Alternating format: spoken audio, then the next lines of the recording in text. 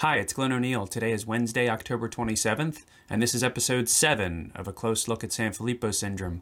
10 minutes going over 5 different topics in the world of Sanfilippo syndrome and some of the work we're doing here at Cure Sanfilippo Foundation. As a reminder, Sanfilippo is a rapidly degenerative and fatal disease in children, currently with no cure or treatment options. So, let's get into it. First is I want to talk about a presentation I did at the Every Life Foundation scientific workshop. This is just last week. It was a scientific workshop talking about accelerated approval in rare disease, and our presentation was really about making the case for Sanfilippo syndrome being an ideal candidate for accelerated approval. And instead of talking about the entire 15-minute presentation that I did, I'd like to share with you just the quick summary that I did at the end here, about 3 minutes, wrapping up the presentation and giving an idea of what the talk was all about.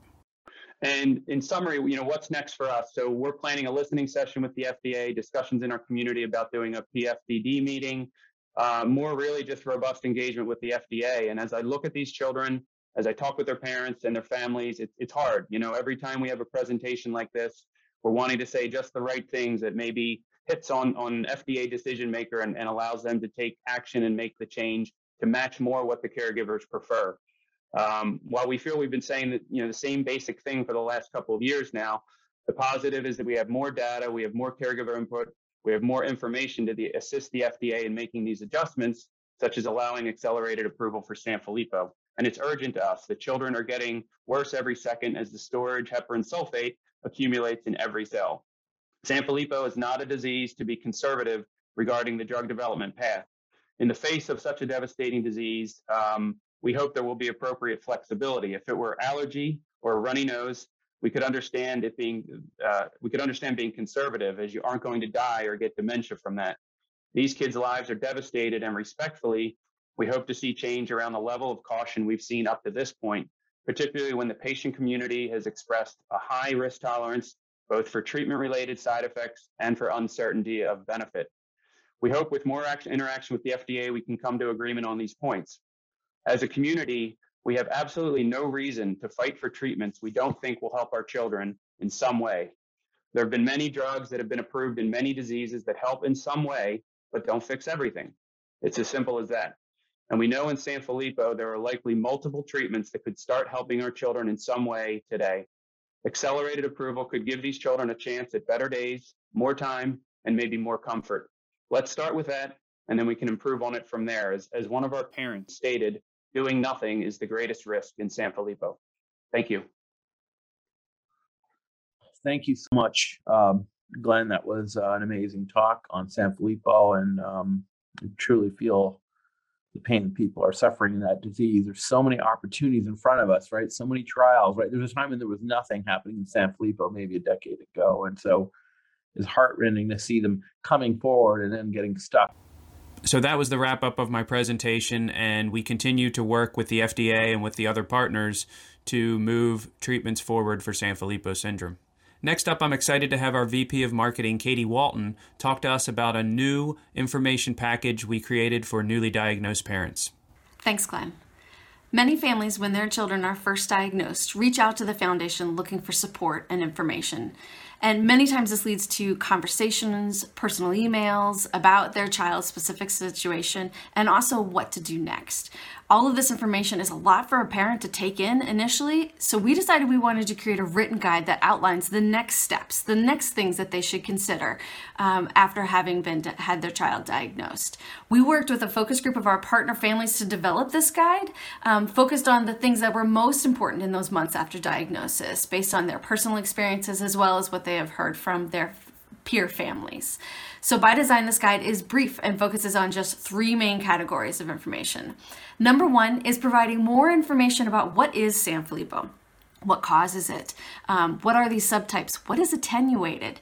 And also a thorough list of the early and later symptoms of Sanfilippo and how Sanfilippo and autism intersect. Next comes what to do next. You've been diagnosed. Now what? So the guide talks about clinical trials, how to explore the options that might be available for your child's situation, guidance on building your child's care team and how it will evolve over time. Also, how to educate your family about Sanfilippo now that it is a part of their life as well. And finally, it also tackles some of the aspects of living with Sanfilippo syndrome, emotional support suggestions, future family planning considerations for your family or for other people in your family, and also organizations that are out there to provide support to families of children with Sanfilippo syndrome. The guide also includes several quick links to additional information for you and for your child's pediatrician. For a copy of this guide, all you have to do is email contact@curesanfilippofoundation.org. Thank you, Katie. I think that's really going to be beneficial for new parents. Next up, I want to talk about just how much progress you've allowed to happen since we created our foundation in 2013. We did an update postal mailing very recently to about 3,000 supporters throughout the years, and we wanted to update them on really the progress they've allowed to happen over these past years. Many of these donors are folks who've contributed multiple times, and in that letter, we showed 33 different research projects that we have been able to fund. And as we look at this list, the goal is really to move many of these projects, those that show promise in the labs, into clinical trials for children. Thankfully, we've already helped get 3 clinical trials going. 2 of them are for gene therapy in Sanfilippo type A and type B. And also we were able to design and fund a clinical trial for the drug anakinra, and that's to reduce inflammation in the hopes of bettering quality of life of children with Sanfilippo syndrome. And this is for children with any type of Sanfilippo all the way up to the age of 17. And this trial is much more inclusive as far as who can get in than many other trials that we've seen in previous years. Also on this list, we have some of the work that's happening outside of the clinic, outside of the lab. And these all have a specific purpose to benefit children and families in some way. Some of them might not be so obvious as to how that benefits children and families. So newborn screening, for example. Why newborn screening?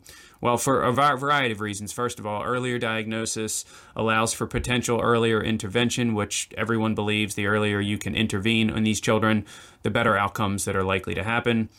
Family planning reasons is another reason for newborn screening, as well as this actually helps the overall path to getting an approved treatment. Biotechs are often looking for the youngest children to test in these clinical trials to reach faster approval for Sanfilippo syndrome and potentially a greater access to more children of different ages. Another example, why is developing global clinical guidelines important? Well, currently doctors find out patients have Sanfilippo syndrome, and for the most part, they have no resources to tell them about the disease. There's 7,000 rare diseases, so physicians, pediatricians are not going to know every rare disease out there, and there's very little published on what to do if a child has Sanfilippo, and there are things that can be done. So there's no formal guideline to guide them how they can help their patients best. These guidelines have been a few years in the making and include consensus from the top experts in Sanfilippo and MPS clinicians around the world. It's a collaborative project with Sanfilippo Australia, and it should be finalized and coming out in early 2022. So instead of doctors saying, these stories that we've heard, take your child home and love them, there's nothing we can do, doctors will be able to access these global clinical guidelines and have a plan for the family on how to best manage the disease and the child's overall well-being the best that they're able. Next up, I mentioned this on a previous call, but it's coming up, and it's coming up soon on us now. So World Sanfilippo Day is Tuesday, November 16th. This is the 3rd year, and every year we have more and more people who participate in this. We've recently updated and launched our World Sanfilippo Awareness Day website that has all types of information and resources to get involved. You can reach that at curesff.org/WSAD. Not the best acronym, but that's what World Sanfilippo Awareness Day acronym is. There's logos on there. There's Facebook frames. There's instructions for the Hands of Hope Challenge. There's a section for researchers, a section for other foundations, and a section for families.